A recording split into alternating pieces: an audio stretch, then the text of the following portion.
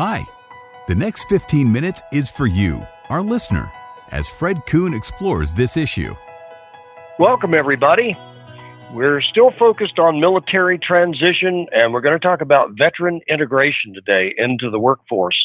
After they've served our country and they move into the non-defense sector, we're going to continue our conversations with a former guest, a continuing guest, a guy I like very much, and that's Colonel Ted Studdert. Ted is a retired Marine colonel, 25 years in the military, had a heart attack, had to change careers, had to leave the military, broke his heart, but he left the military and now has a position with the Home Depot as a corporate leader with the Home Depot, helping them with additional business strategies to integrate veterans into the workforce. Ted, welcome to the show. Fred, thank you so much. It's great to be back.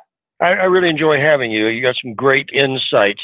Look, integration is a tough thing, and there's a lot that's not known about it, both on the military service member who's trying to integrate and corporations who are thinking about it or are not even aware of it, or maybe they're making half moves at it, not sure.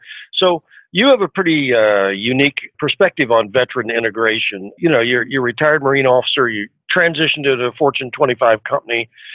Why don't you kind of share some insight there on both sides of that coin?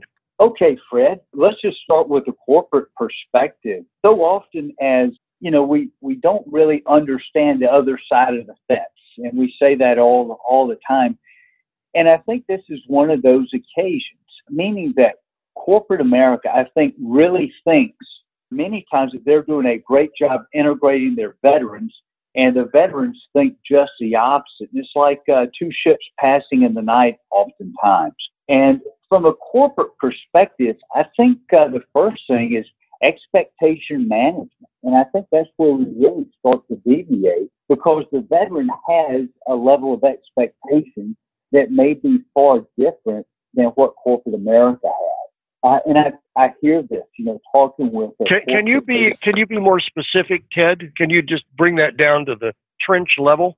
When we joined the services, we each had, no matter what services we joined, a pretty robust onboarding plan. We went to boot camp, we got the indoctrination with culture, then we went to a follow-on school, and we really learned our job, and then we started it. So a lot of times guys could be in training for 3 months, 6 months, a year, or longer before they started their job.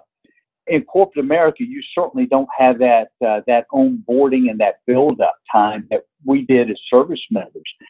And I think a lot of your service members are expecting something like that, and corporate America on the backside does not think that they need to do that. And I think we have that gap in expectations right off the bat. So what does that lead to? When I was getting out of the Marine Corps, I started talking with guys who had gotten out before I did. And one thing that struck me is so many of these guys, all exceptional leaders, had moved from job to job to job and company to company to company. In many cases, it was like a different company and a different job every year. And that scared me to death. I just did not want to do that. But I think the reason for that is veterans, they join a company and then they feel like they've just been dropped off the face of the earth. And the company has an expectation that the veterans are just going to jump in there and start working, which of course they are. But I think the veterans looking for something more. They're looking to be part of a team. They're looking to be integrated. They're looking to be part of the culture in a more holistic sense, not just a 9 to 5. Well, that would make a lot of sense, Ted, because they've been a team member and a part of a culture for a number of years, and then to be thrown in with the wolves in the private sector with that lack of that support. And everybody tries to build teams, but it's not the same. There's that camaraderie's not there, and you sink or swim, and that's a real conflict of expectations, isn't it? It really is. And something else that corporate America, I think, sometimes misses, not just with veterans, but with their population writ large, is a kind of a long-term growth plan. And, we all had that in the different services. We knew what school came next. We knew what promotion was next. we knew what job was next in our career path. And that was important regardless of the service, regardless if you were enlisted or officer. You all had that path. And corporate America quite often doesn't have a path like that. And I think that's something we as veterans look for, and we really miss having that kind of that roadmap. It's the difference in structure. The military is highly structured, and corporate America is very flexible. So that is a built-in. So what we're really saying is that the corporate culture should look to onboarding, a stronger onboarding program for their folks they bring in from the military. Otherwise, they're going to waste that resource that they bring in, that person who wants to do well and is uncertain of how to really integrate. And so the onboarding seems to me a very important concept that you're describing. I think that onboarding or onboarding is absolutely invaluable. And I think that gets that veteran involved in the company. They feel part of the greater good there. And instead of the first time things get a little challenging, they find a new job, I think they'll stick it through because they understand the bigger picture and they feel like they're part of the team. It's easy to talk about. It's a lot harder to execute on. You bet. Yeah, it's like, take that hill, guys. Okay, there's 50 caliber machine guns up there. It's a little difficult. We'll figure it out, but same kind of thing. I guess we can always look at the negative, which I don't want to do. So let's switch over to the positive. How are we doing in corporate America regarding veteran integration? What are we doing right in veteran integration? And then how can we improve that in corporate America? First and foremost, I think corporate America is really starting to appreciate the veteran population. Not that they did not appreciate, but I think there's a greater understanding and a greater desire to bring the veteran population in. And I'll tell you why I say this. It's just in the 5 or 6 years since I retired, I have seen a huge growth in the veteran integration part of these major companies. You go to things like Veterans Jobs Missions, and you see all the Fortune 50 companies that are there. And they're starting to hire people to help the veterans integrate. They're starting to hire people to really focus on that veteran population as a talent acquisition team and dive into that talent pool head first. So I think we're important to put our money where our mouth is, and that's a huge win. Yeah. I'm involved, as you well know, in the Arizona Corporation Council for Veterans Employment, and we're engaged in a number of active programs with major corporations in Arizona. And I know that this has become a big emphasis over the last 3 to 5 years here in Arizona, where I reside.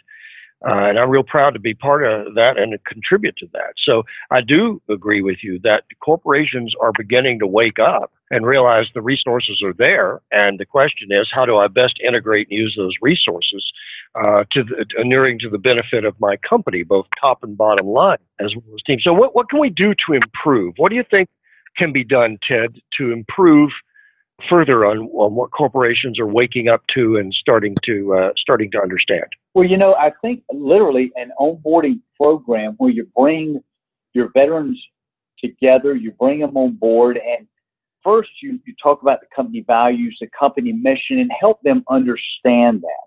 Then I think you look at an internal mentoring program to help them not only understand the company and their role, but to understand what it's like, because they're going through a huge transition and transformation. And if you have an internal veteran mentoring program with veterans that are already part of the company, I think they can be very instrumental in helping that transition. And I think the last piece of this is we so want to pigeonhole or put somebody in a job and say, this is a perfect job for you. If you're really looking at the veteran as an asset or a long-term resource, maybe you don't put them into a specific job right away, but give them a month or 2 months in 2 or 3 or 4 different parts of the business, and then decide what that best fit may be. With the amount of money that we invest in recruiting and hiring, I think you're going to get a greater return long-term if we do that type of thing. Well, I know that the government stepped in, I don't know, a year ago, 18 months ago, maybe 2 years ago at the most, with SkillBridge. And so those that are leaving the military can work with corporations and work within those corporations to actually get to know the job, get to know the company. It's like a 6-month integration program before they leave the military. And it sounds to me like that is the kind of approach that should be taken more often by corporations, is to join in that kind of integration. I think you're spot on, Fred. And, I think we're starting to see a lot better partnership with the military services writ large and corporate America, where, 15 years ago, 10 years ago, it would be unheard of to allow somebody 3 months, 6 months, et cetera, before they exited the service to start training in a new job in the civilian sector. And, I think if you look at it holistically from a economic point of view from our country, when we can merge the military and corporate America together to help, American citizens like this, it's a win for everybody. And I think mom and dad are going to be even more supportive with their son or daughter going into the military if they know they've got this kind of resource and this job placement, for lack of a better word, on the way out of service. Well, I know that before he passed away, Senator John McCain was a big fan and sponsor of this Skill Bridge and other programs like it to assist the transition process. Let's look at the other side of the coin. We have about a minute left. Let's take a look at the other side of the coin.